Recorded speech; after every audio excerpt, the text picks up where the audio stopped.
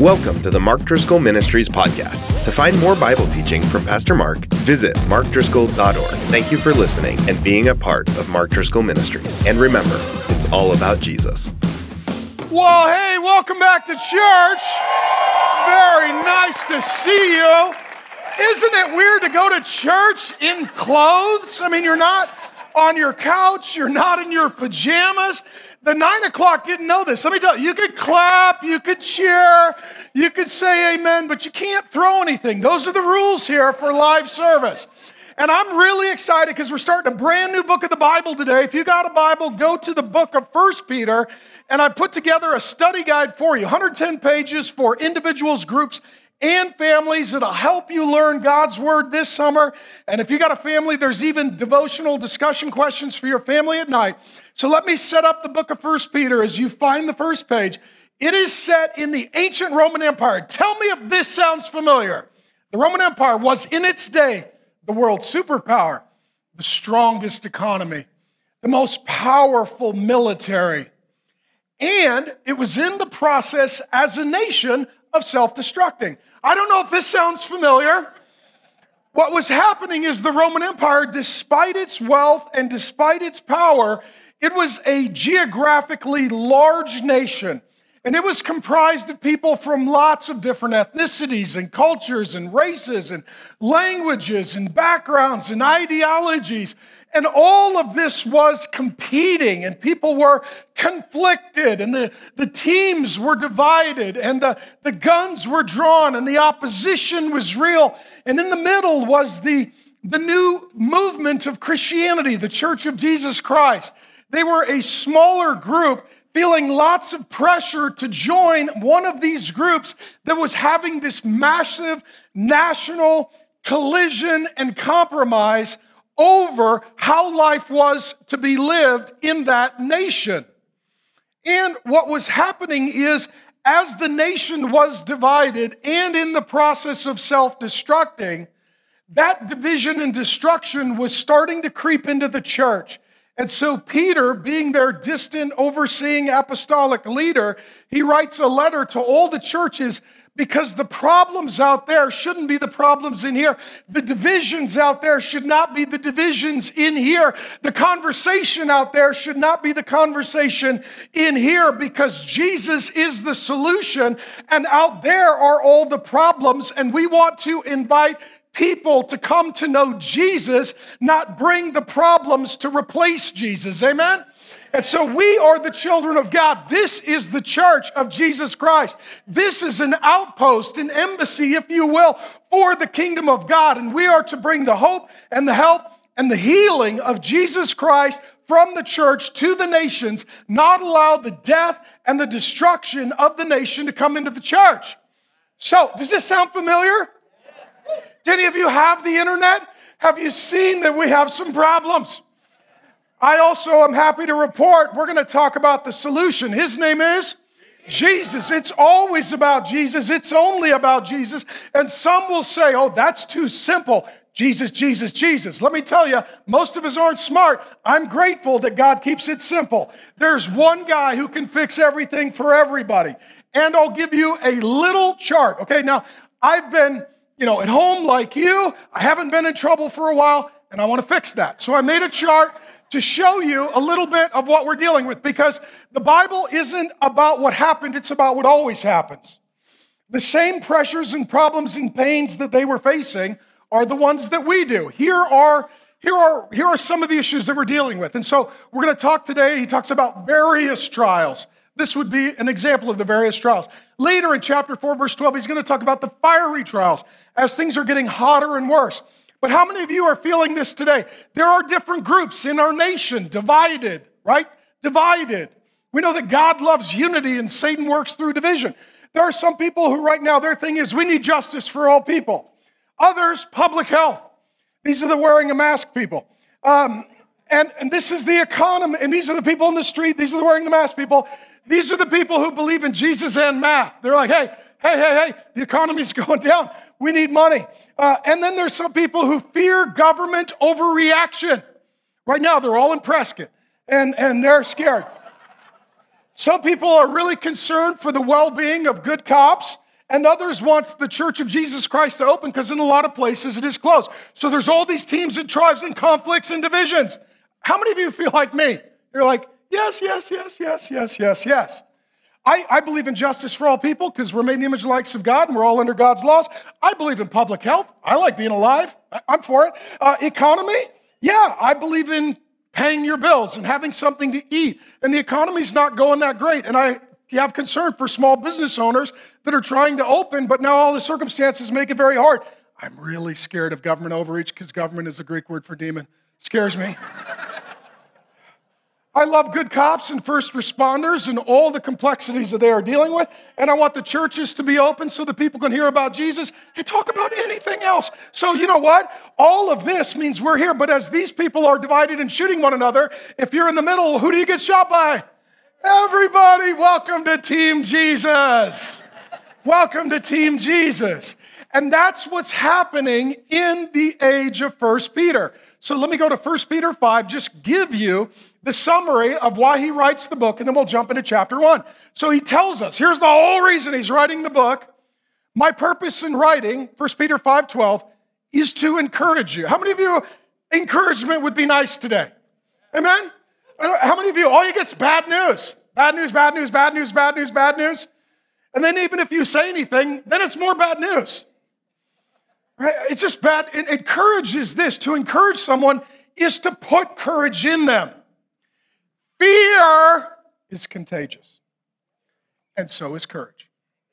And there are times and seasons that the children of God need to starve fear and feed courage. And to encourage is to put courage in you.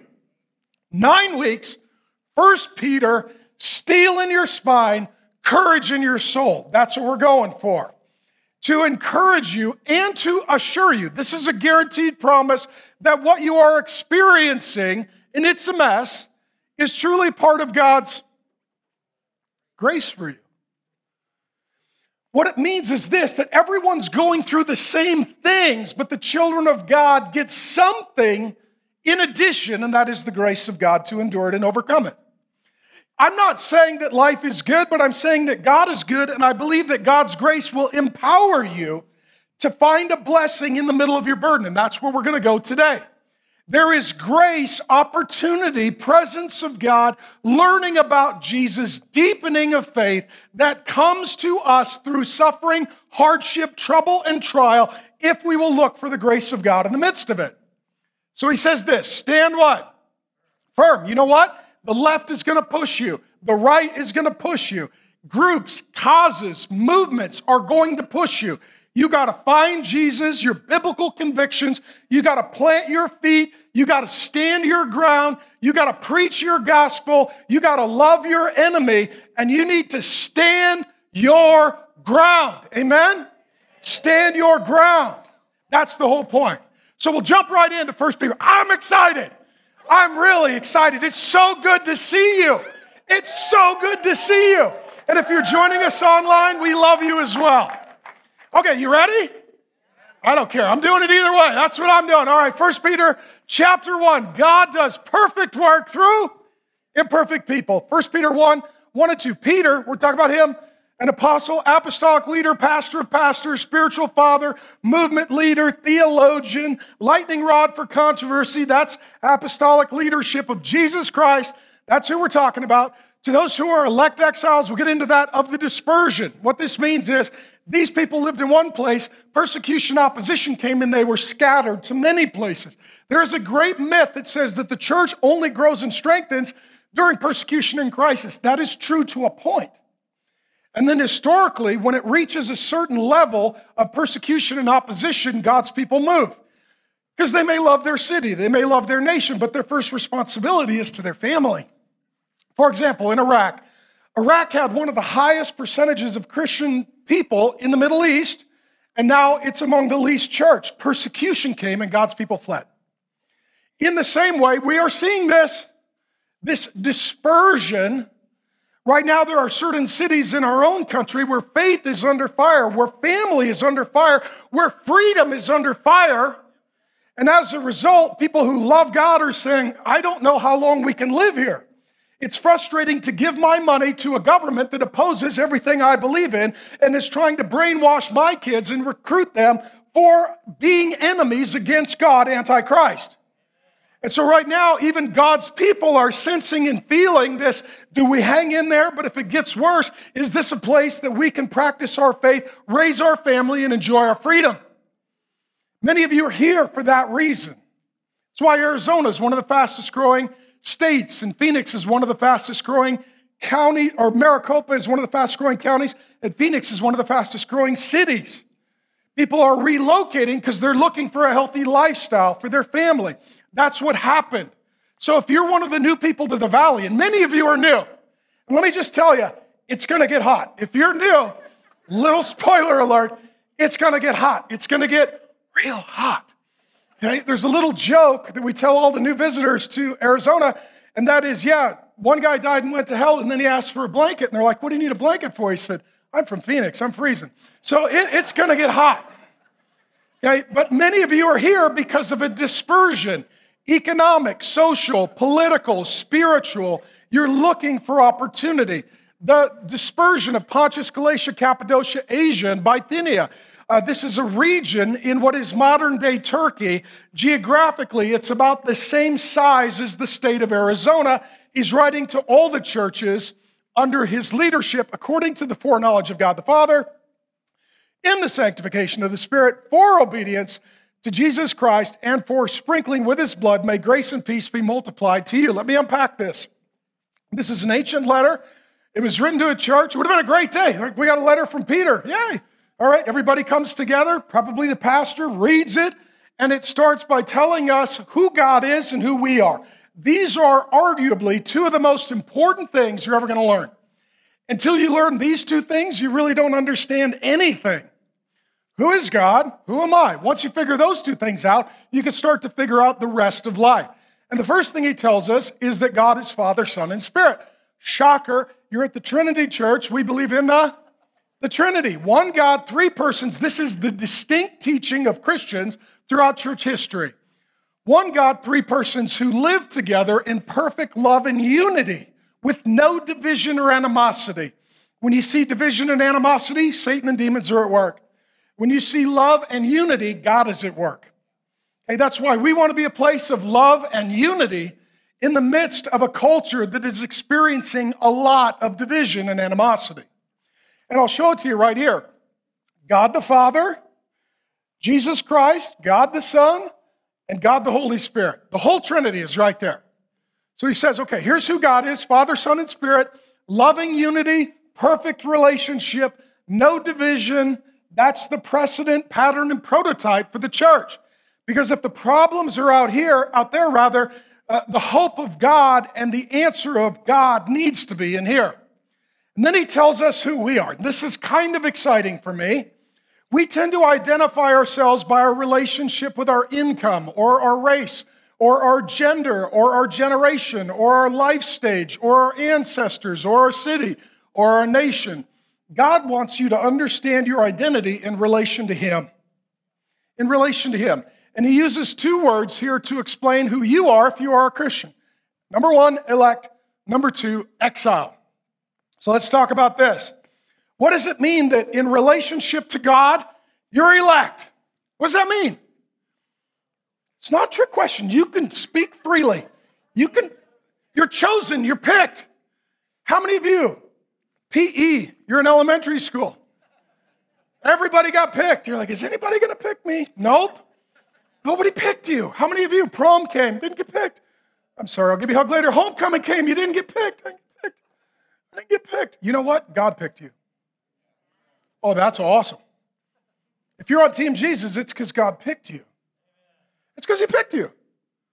Some people, they think this is somehow a bad thing. I'll tell you, the only way you get on Team Jesus is if Jesus picks you. He's going to, in verse 3, he's going to talk about being born again. He's going to talk about God the Father. He's using this language of family. Let me give you an example of how this works. How many of you were adopted or have adopted a child? Right? Isn't that amazing? You're like, I pick you. You're going to be with us. I'm going to be for you. God's a father. He picked you to adopt you into his family. What he's decided is, I'm going to love you. I'm going to do life with you. I'm going to bring you into my family. I'm going to bless you. I'm going to take care of you. You're my kid now. That's awesome, amen? That's awesome. That God would pick us to be his kids. Now, not only that, here's the other side, exiles. What does that mean? See, this is your dual identity. With God, you're elect. Yay! In the world, you're an exile. Woo! What's exile mean? Kicked out, rejected, don't fit, unwelcome, not home, doesn't work, never feels right, totally frustrating, constantly disappointing. You feel that? Today we call that America. Amen? So which is it? So you know what? This is a blessing. These are the burdens. It's true. Both are simultaneously, continually true. God says you're elect. Yay! The world says you're an exile. Let me ask you this. Does this world feel like home? You know why? It's not home. This world is broken, needs to be fixed. It's evil. It needs to be changed. It's frustrating. It needs a Savior. Now, we may disagree on a lot of things, but right now, everyone would say, I don't like this planet. And the truth is, it's because we're exiles, that we're far away from home. And here's the truth. A lot of people want heaven, but hardly anybody wants Jesus. I want justice. So you want Jesus? No. I want people to be treated well. Oh, you want Jesus? No. I want generosity. You want Jesus? No. Do you want heaven? Yes. Do you want Jesus? No. Here's the point. Heaven isn't just a place. It's a place ruled by a person named Jesus. There's no heaven without Jesus. Okay? And we as exiles know that. What this means is the longer you walk with Jesus, the more this planet doesn't feel like home. How many of you, the longer you walk with Jesus, the more this place sucks? Amen? Can we just be honest? I mean, we got nothing else to do. The Bible actually makes sense of our experience. So you're elect and exiles. God loves you. The world doesn't accept you. God blesses you. The world burdens you. This is the dual identity and practical experience of every child of God. And what he tells us is while we are here, until we get home, that we are to be covered by Jesus' blood. He lived and died for you. He rose for you. Your answer is Jesus. Your hope is Jesus. Your joy is Jesus. Your priority is Jesus. Your message is Jesus. Your mission is Jesus. Amen? For that to happen, you're going to need to be filled with the Holy Spirit. Live by the supernatural power source of God as Jesus did to live a life of obedience. Let me say this. I am sick of public morality from people who have no private morality, because all that is hypocrisy. Okay? It's really easy to say, well, I like the right cause and I post the right hashtag. I'm a good person. Whoop, whoop for me. Clicking and posting is much harder than loving and obeying. There are people who do horrific things and post the right thing on social media, and as a result, others think that they are moral. God cares not just about your public perception, but your private discipline. That's obedience. That's obedience. You cannot fix the world, and you will not give an account for the world, but you will give an account for you. How do you behave privately? How do you treat others privately? How do you worship God privately? For those who seek to be living in obedience by the Spirit, they get extra grace. Grace is the power of the Holy Spirit unleashed in the life of the Christian who's trying to obey God and do the right thing. How many of you, even recently, you have gone through things that you would have not thought you would have made it through, but you did? Homeschool moms, right? If somebody came to you and said, you're going to homeschool, you're like, that is impossible. I believe dead people rise and Jesus water skied without a boat, but I don't have faith to believe that I can homeschool. I don't have that kind of faith. Some of you have been through very tough times and you would have thought that it would have destroyed you, but God has sustained you by his grace. For those who seek to be obedient, God gives extra grace. And the result is this, that grace and peace are multiplied to you. This is the peace with God. This is the peace of God. Do you know what our world lacks right now? Peace. Because it knows not the Prince of Peace. The fruit of the Spirit includes peace. Your team winning won't bring you peace. Only God gives peace to those who seek to live in obedience to him. That's a peace that God gives. Here's what I'm telling you. I know that there's problems out here. I just want their peace to be in here. I love you. I'm your pastor. I love you with all my heart.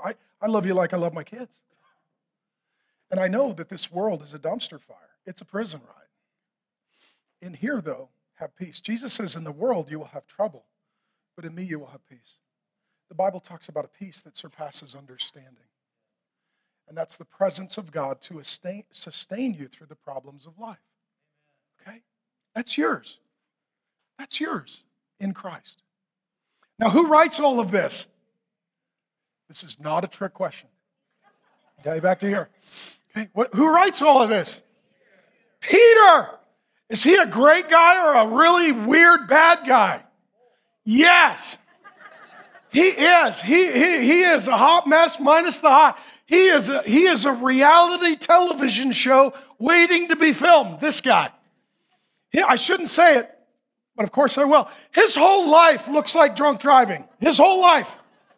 Where is that guy going? What is he doing? Okay, on his good days, he confesses that Jesus is the Christ. On his bad days, Jesus calls him Satan. Jesus looks at Peter, get behind me, Satan. I'm sure Peter's like, ruh-roh. You know you've crossed the line when Jesus takes off your name tag and puts a new one on that says Satan with a Sharpie. You know you've really done a naughty thing when you get that nickname. How about Peter? Does he ever boss Jesus around and tell him what to do? He does. Well, Jesus, let me tell you what to do. Jesus is like, that's not how this works. Is there a day where Peter, the leader of the disciples, always named first in the list of the disciples, denies being a Christian publicly? He does. See, he was in a fishing business. His brother introduced him to Jesus. He was one of the 12, got 3 years with Jesus. He was one of the inner circle of 3, Jesus' nearest and dearest best friends. And then Jesus needs him at the moment of greatest crisis. Jesus is arrested. Jesus is going to be crucified. A young girl comes up to Peter and says, do you know him? He's like, I don't. And he starts cussing. Imagine T.D. Jakes, Billy Graham when he was alive, Rick Warren. So what do you think about Jesus? F-bomb, I'm not a Christian. That would trend on Twitter. The Pope. Yeah, I'm over it. Well, then give us the hat back, right? So,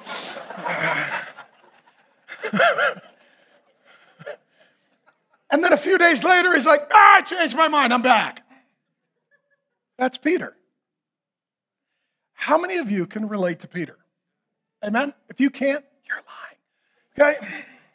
How many of you, when you read the Bible, there's certain people you're like, I can't relate to them. They're too perfect.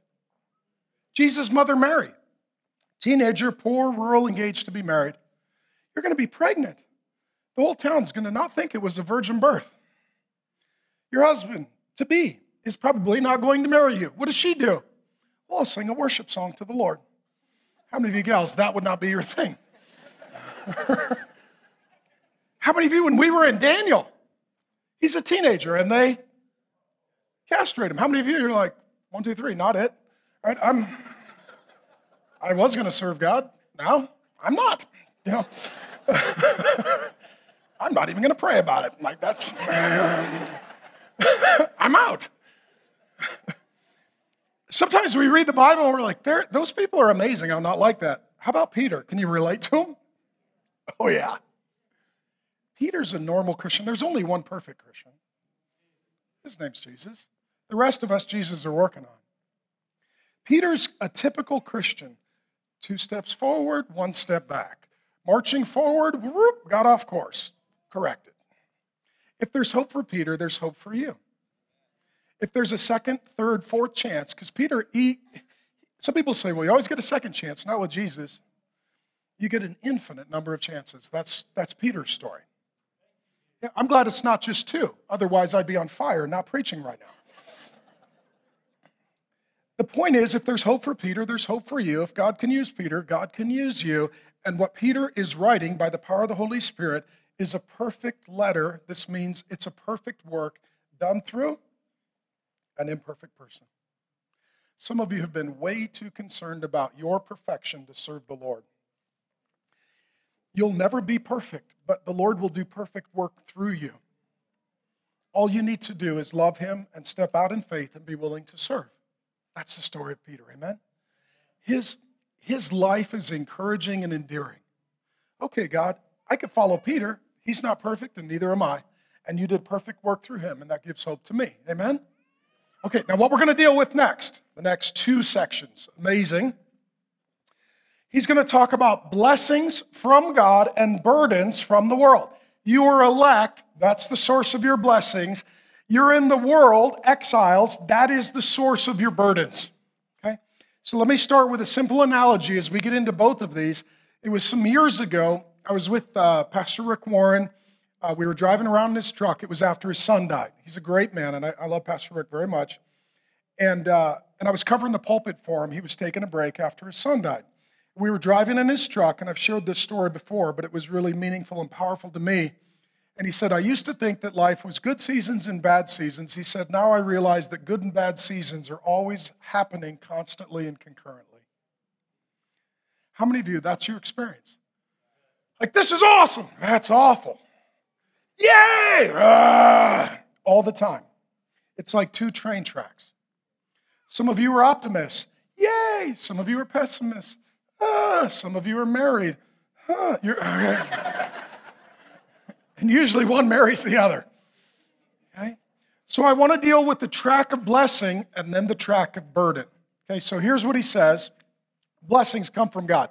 And I'm not making this up. Blessed. We bless the God who blesses us. We love the God who loves us. We pursue the God who pursues us. God initiates, we respond.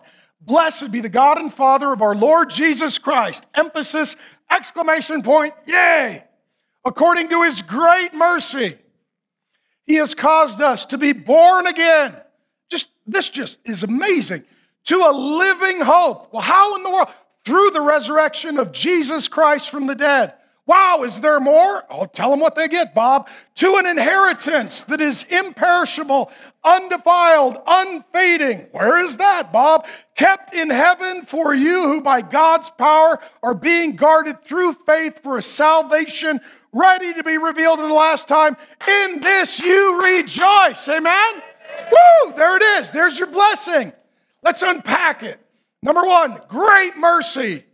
Wow, how many of us love great mercy? What this means is there's a God who loves you and cares for you and empathizes with you and sympathizes with you and has compassion for you. He has been where you have been and he has gone where you are going. That's awesome. Jesus is a God who has been here. He understands here. He has made it through here. He is now seated there, and he comforts us here, and he leads us there. He has great mercy. Some of you think I have done too much to separate myself from God. I've wasted opportunity. There is mercy for you. God's mercy is infinite. It doesn't matter who you are. It doesn't matter what you've done. If you turn to and trust in Jesus Christ, there is great buckets, inexhaustible source of mercy for you. Amen? Amen. That's good news. Second thing he talks about, born again. You're born physically, but you're still spiritually dead. And you need to be born again of the Spirit of God. And what this means is that God, the Holy Spirit, changes your nature at the deepest level of your being. And the way you see this work itself out is with new desires. How many of you have become a Christian? You're like, I love Jesus. I want to learn the Bible. I'm going to sing. And all of that's new for you. Like, I'm going to be nice to people and apologize. Additional miracles. You're born, something in here changes at the level of nature and desire. You're not perfect, but you're new, and you're in a process of being perfected. That's what it means to be born again to a living hope. You know what this world lacks right now? Hope. People will say, you need food, water, air, and shelter to live. And hope. Because I've seen people with food, water, air, and shelter take their own life because they didn't have any hope. You need hope. Your hope can't be in your nation. Your hope can't be in your job. Your hope can't be in your marriage. Your hope can't be in your kids. Your hope can't be in the election. Just a little spoiler alert. Your hope has to be in someone and something bigger and better than everything else. His name is Jesus.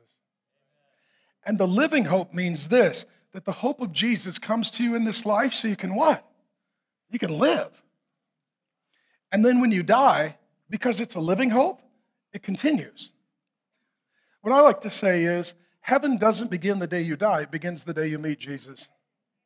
And that's the living hope. That's the living hope of Jesus Christ. And talks about the resurrection. Okay, this is awesome.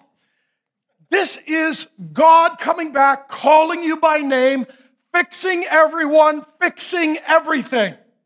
We just talked about this in the Heavens series. Resurrection is when Jesus comes back. The dead are raised.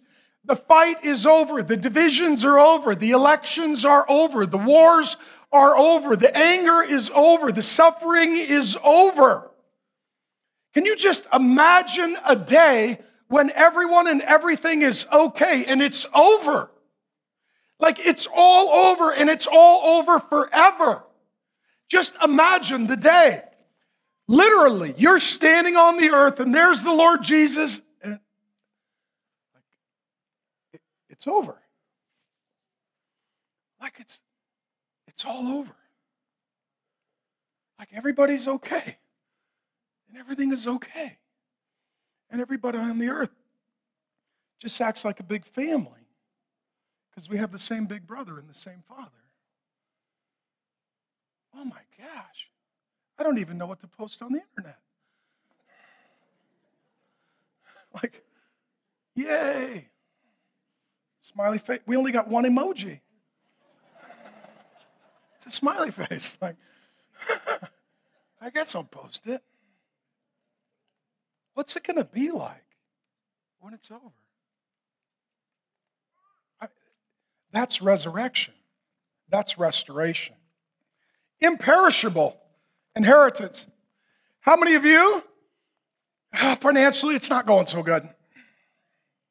Some of you, 07, 08, you're like, you know what? I'm going to put my money in real estate because that's secure. Ruh-roh. Okay. Fast forward, I'll put it in the stock market. Ruh-roh. I'm going to put it in guns and gold.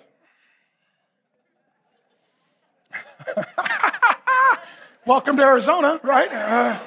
That's our love language, guns and gold. Guns, gold, and God. That's our Trinity. Welcome to Arizona. Here's the problem. It doesn't matter where you put your wealth. Eventually, someone or something takes it. Some of you are young. There's something called an inheritance tax. You're like, my parents have a lot of money. I can't wait to get it. Let me just tell you this. The government will cut in line. There's nowhere that you can put your wealth and have a guaranteed, secure future. What he's talking about here is that the inheritance that God has for his children forever is secure because God is the one who guards it.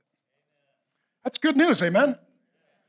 Because you know what? I don't know if you're going to be rich or poor in this life, but I know that there is an eternal inheritance that cannot be taken that God has for his children forever. He goes on to talk about heaven, which is another world. It's where everyone and everything is perfect and loving and under the jurisdiction of Jesus. He talks about living by God's power. That means you're not alone. You're not alone in this life. God is for you. God is with you. God's power is available to you. You can endure things that by yourself you cannot endure. You can accomplish things that by yourself you cannot accomplish, and that your faith is guarded and protected and safe. We live in a world now where there's this great sense of fear and lack of safety. Well, God is the one to protect you ultimately, and I'm saying be wise with your life, but then leave ultimately some room for the provision of God. That God's heart for you is a father's heart. The kids are in the back right now. They're having a great time. We have water slides, squirt guns, ice cream, popsicles. We have a cannon filled with foam. I'm just telling you right now, all of your kids want to move here. They don't want to leave. But what's going to happen is you're going to pick up your kid, and those of you who are parents, are you concerned to guard and protect them and to create an environment that is safe for them and protect them from harm or evil? Yes or no? And you're God's child. And the Father's heart is to guard and protect you. It doesn't matter how old you are, you still need your dad. And it talks about a salvation. This is when Jesus comes back, the struggle is over. And then he talks about rejoicing. Rejoicing in God's blessing, rejoicing in God's electing. And he's going to keep talking about rejoicing, rejoicing, rejoicing. In the world? No, in spite of the world. That for us, in defiance of this world, we have joy and rejoicing in God's love for us, God's presence with us, God's provision for us, God's power through us. Amen? I'm not saying that out here is okay, but I'm saying that in here can be okay. And I believe that my rejoicing is in the one who is over this world, and my rejoicing is secure regardless of what is going on in this world. This is not a denial of reality. This is a superseding of reality. This is not ignoring the problems. This is trusting the solution. God loves you. God chooses you. God blesses you. Amen. Amen? All right, you clap for that. And life sucks. Okay, now we'll deal with the next point. Some of you pessimists are like, he's too positive. He seems like one of those positive preachers trying to make us happy. What's wrong with that boy? Okay, we'll now have your verses now. Old guy with a pointy finger. All right, we got some verses for you too. God's blessing outweighs the world's burdens. In this you rejoice, though now, today is now, tomorrow is now, yesterday and the future are now. Now. That means life. For what? A little while. How long is that? Your life. Your life is a little while. It doesn't feel like a little while, does it? It feels like a long while. Let me ask you this. Do you remember your 17th day of kindergarten? If you do, you're a weird kid or had a bad day. One of those two things. Why do we remember the first day of kindergarten, not the 17th day of kindergarten? Why? When you had your 17th day of kindergarten, that day, did it feel like it was a big day and it was a lot? It did. And now, some of us more years than others, you're like, I don't know, there's been a lot since then. That was a long time ago. It felt like a big day, but today it doesn't. When you are in the kingdom of God in the presence of Jesus for 10 million years, your life will feel like the 17th day of kindergarten. You're like, yeah, that was a little. What happened when you were alive? Oh, I don't know. I've been playing tennis with angels and eating ice cream, taking naps. I don't remember. That was a long time ago. A little while. It's keeping your perspective that you are an eternal being to be with God eternally, and this life is your little while. And this is for people who aren't patient. How many of you are not patient? Do you think I'm patient? No. No. I yell at the microwave. That's me. This is patience. If necessary, you have been grieved. Grieved. We'll talk about that. By various trials, so that the tested genuineness of your faith, more precious than gold that perishes though it is tested by fire, may be found to result in praise and glory and honor at the revelation of Jesus Christ when Jesus comes back. Though you have not seen him, you love him. And we do. We love you, Jesus. Though you do not see him, you believe in him. We do. We believe in you, Jesus. And rejoice with joy that is inexpressible, filled with glory, obtaining the outcome of your faith, the salvation of your souls. You are elect and blessed. You are exiles and burdened. Both of these are simultaneously, continuously true. What he's talking about here is being grieved. Anyone experienced that recently? Anyone grieved? Some people it's depression. Some people it's anxiety. Some people it is irritability. Some people it is anger and rage. Grieved. Right now, I would say that the national, international mood is grieved, and various people are expressing that emotion in various ways. The Bible is not about what happened, it's about what always happens. The Bible is not old, it's eternal. It's not about the past, it's about every day, and it's over every age. Grieved. Godly people experience grief because our God experiences grief. Let's talk about this. By various trials. Does that sound familiar?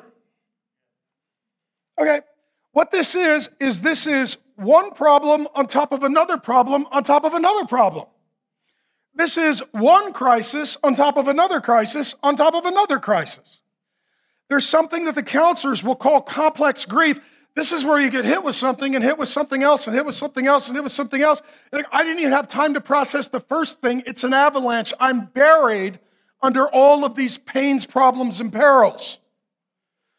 So give me the categories that people are grieving because they're now experiencing various trials. What are the various categories? Isolation. The Bible says it's not good to be alone. For months, many of you have been relatively alone.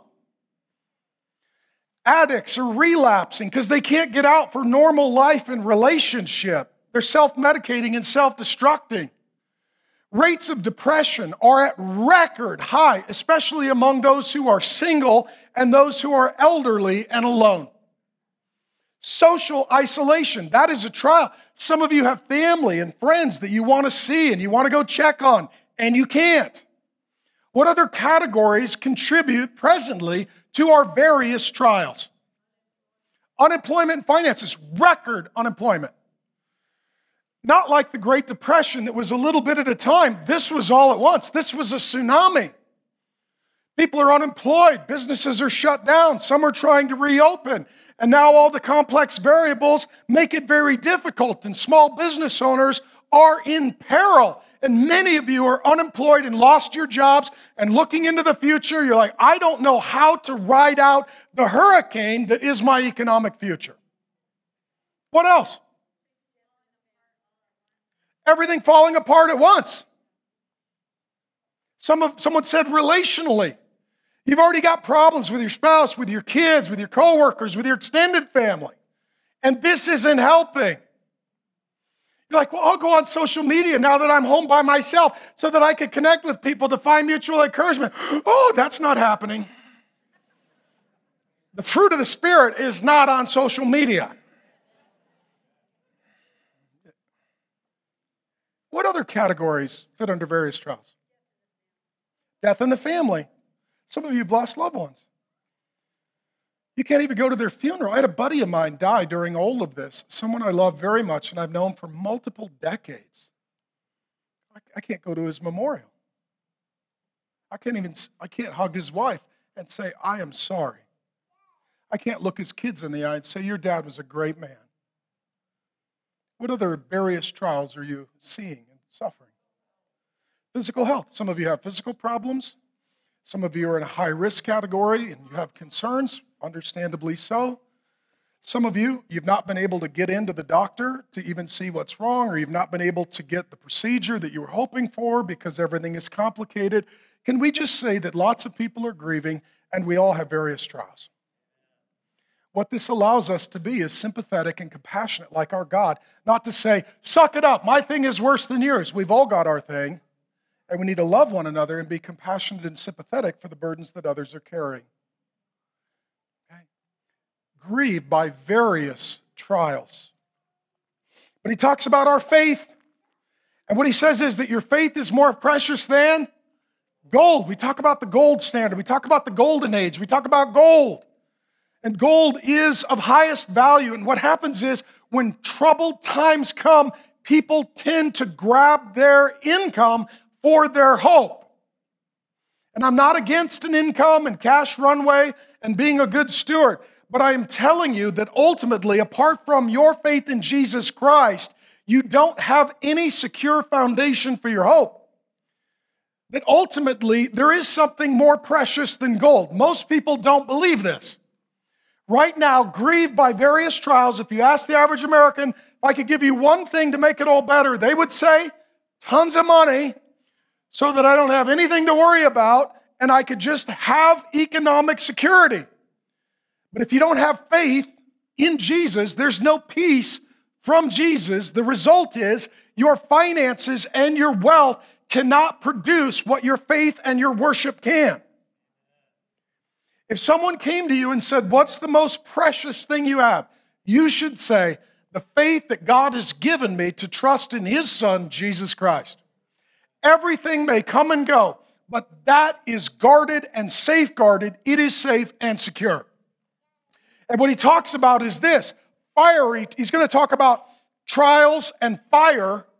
How many of you right now, life feels like, man, it's painful. I feel like I'm in a fire. It feels really hot. This is very difficult. My pain threshold is sort of at its max. This is about what I can handle, or at least I thought. Maybe I've superseded that.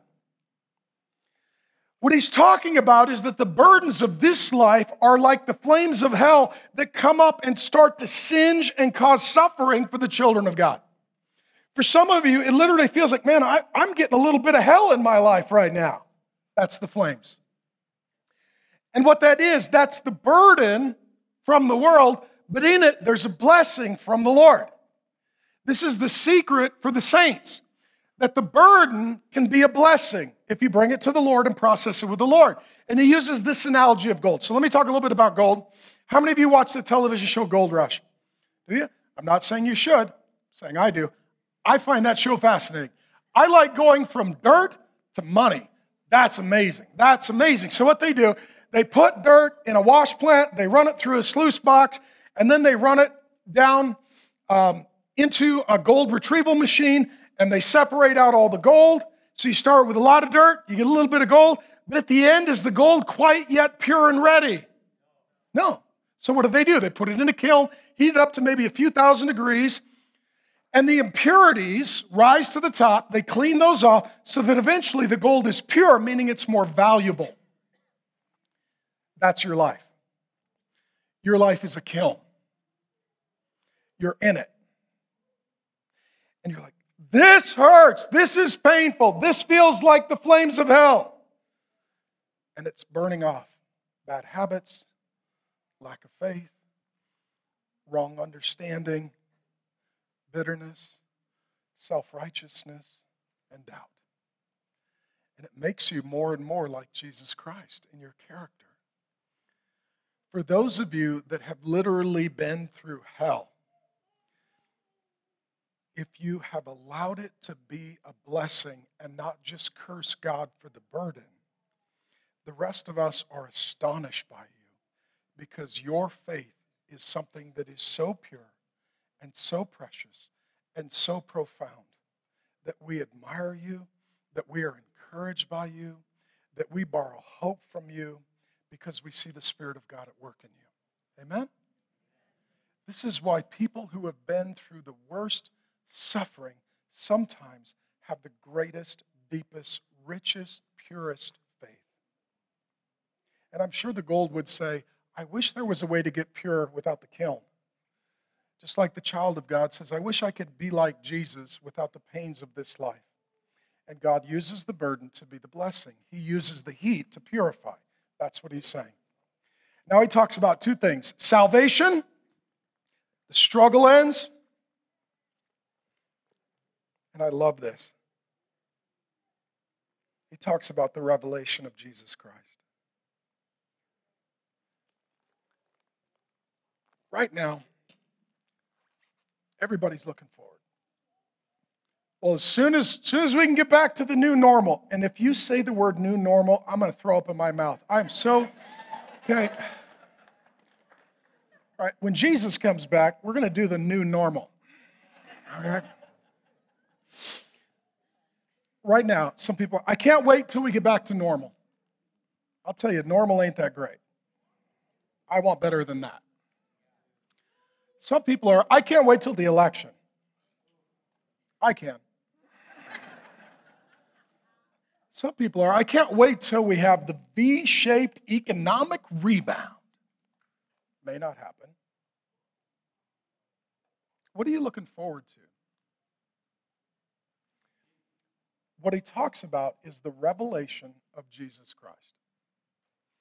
You know what that literally is? You see Jesus. On your horizon, there needs to be someone or something to look forward to.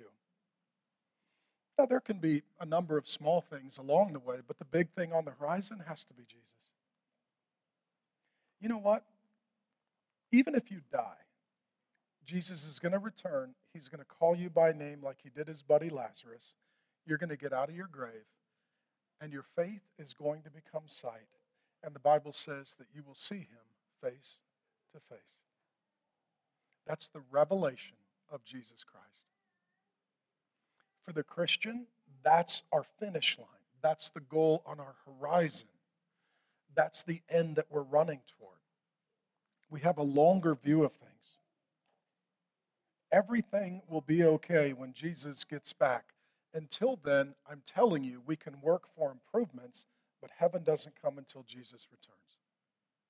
The revelation of Jesus Christ. So, knowing this, he says you'll receive the outcome, the salvation of your souls, meaning you are not disappointed. And the result, he says, will be a joy that is inexpressible and filled with glory. Glory means heavy or weighty. And what he's saying is that the burdens are heavy, but the blessing is heavier. And so the blessings of God outweigh the burdens of this world. That being in exile far away from home is a burden, but that ultimately being elected by God is a blessing that is heavier. The only way to make it through this life is to have something and someone that is heavier, greater, more grand, more glorious, more significant, more prominent, more powerful, more hopeful than this world, and his name is Jesus Christ. And when you see him, you will be filled with a joy and rejoicing that is inexpressible. Inexpressible. How many of you have ever had that? You are so excited, you couldn't even make words. You're like, whoa, yeah, wow, yes, cowabunga. You don't even have a word for it. Amen? Really? I don't have any college football fans in the house today? You've never been there? Oh, I tell you, our wedding day, they opened the doors. My thought was, Grace, please don't leave, please don't leave, please don't leave. There she is. I was just like, ah! You ever held your baby for the first time? Ah! What do we do? What do we do? There are days in life, there are moments in life that are so sacred and so special and so supernatural. We don't even have words. What he's talking about is heaven visiting you so that you can rejoice with a joy that is inexpressible until you see the revelation of Jesus Christ and the outcome of your salvation, and you're filled with a joy and a peace that surpasses understanding. and you're shouting and clapping and rejoicing, and somebody asks you, explain why, you're like, the words aren't big enough. The joy is bigger than language. So this is why we sing. This is why we clap. This is why we cheer. And it's not because there's not problems out there, but because there's hope in here. It's not because this world doesn't need work. It means that rather the only way the work begins is if we start with worshiping the God who can do all the work. And then he closes with this. Your blessings outlast your burdens. Concerning this salvation, you've got blessings from God. You're elect. You've got burdens from the world. You're in exile. It feels like the two are in a race. Which one wins? The blessings. Eventually, the burdens cease and the blessings continue. The blessings of God outrun the burdens of this life. Concerning this salvation, 1 Peter 1, 10 through 12. The prophets. These are the guys in the Old Testament. They write and speak the word of God. You know what? This world needs a word from God, so it needs the word of God. Right? This is so significant. He talks about the prophets who prophesied about the grace. Some people say Old Testament about law, New Testament about grace. He says whole Bible's about grace. It's about Jesus and love and forgiveness of sin and eternal life, mercy that never ends from the Father heart of God. Prophesied about the grace that was to be yours. Search and inquire carefully, inquiring what person or time the Spirit of Christ in them. It was the Holy Spirit who indwelt and empowered the perfect life of Jesus, and then Jesus sends the Holy Spirit to empower the servants of God to write the scriptures, and then Jesus sends the Holy Spirit to fill the children of God, to open the Word of God, to receive a word from God. When you open the Bible, something supernatural happens, that the same God who wrote this indwells you and informs and enlightens you, opens your eyes to Jesus and makes you more like Jesus. This is the only perfect thing on earth. And in a world that is filled with bad news, it is the source of good news. In a world that is filled with lots of division, it is the source of unity. In a world that is filled with lots of lies, this is filled with nothing but truth. Amen? That's what we believe. This is why I want you to learn, study, know the Word of God. And I wrote a 110-page introduction and overview. It's for you to study with your group and also with your family. It's free. I want you to learn God's Word. You can only take so much toxic news in social media until your soul is sick and has no hope. You can only turn on the latest crisis or global rage and anger for so long until you need to tap into God's truth and have the Holy Spirit give you some perspective so that you are responding to Him and not just reacting to them. That's the prophets. When he predicted the sufferings of Christ, the whole Old Testament's about Jesus, death, burial, resurrection, and the subsequent glories, his conquering of death, his coming again to establish a kingdom. It was revealed to them that they were serving not themselves but you. These people, thousands of years ago, were writing scripture, including Peter, for you. This is a gift for you. This is God's word for you. This is God's direction, instruction, correction, and affection for you. In the things that have been announced to you through those who preached, I love the preaching part. The good news, we got a lot of bad news. The Bible's filled with good news by the Holy Spirit sent from heaven. Things into which, crazy line, angels long to look. An angel is a divine being. Angel means messenger. When God would have a message to deliver, he'd grab an angel. He'd put a brown uniform on him. He'd put him in a brown truck, and he'd send him to earth to deliver a message. That's a joke. And they would deliver a message. And then there were times that the angels would convene, and God would be like, okay, I have another message. Angels are like, okay, tell us what the message is and who to deliver it to. The Holy Spirit said, I'm going to deliver this one myself. I mean, it says that the law was mediated to Moses through angels. That's what it says. But there were times that the Holy Spirit said, you know what? I'm going to deliver this mail myself. I'm going to pick this servant, and I'm going to fill them, and I'm going to speak through them or write through them. This message is about Jesus. It's so important that I'm going to deliver it myself. Wow. That would include the book of 1 Peter, by the way. And it says that the angels were in heaven like, what does that mean? What does that mean? And when you do a Bible study, you learn things that the angels wish they could have understood. That's amazing, amen? Here, I'll tell you something. I have been a preacher for 25 years. Two things I've seen. Number one, I've never met a Christian that regrets meeting Jesus. I've met people that have all kinds of regrets. I've never met somebody who says, my life was awesome. I met Jesus. Worst decision I ever made. Let me tell you, if that's you, you were in a cult, they didn't tell you about the real Jesus. Second thing, I know the power of God's word. That's why we're going to be in the book of the Bible for the next 9 weeks. That the way that it works is that if you open the word of God, you receive a word from God, and it brings the hope, help, and healing of the Holy Spirit to the children of God who open the word of God and are ministered to by the Spirit of God.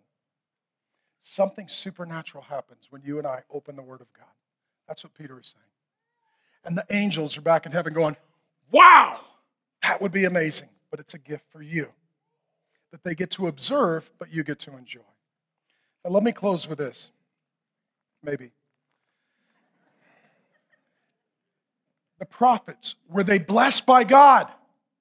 Yes. Were they loved by the world? No. That's you. That's you.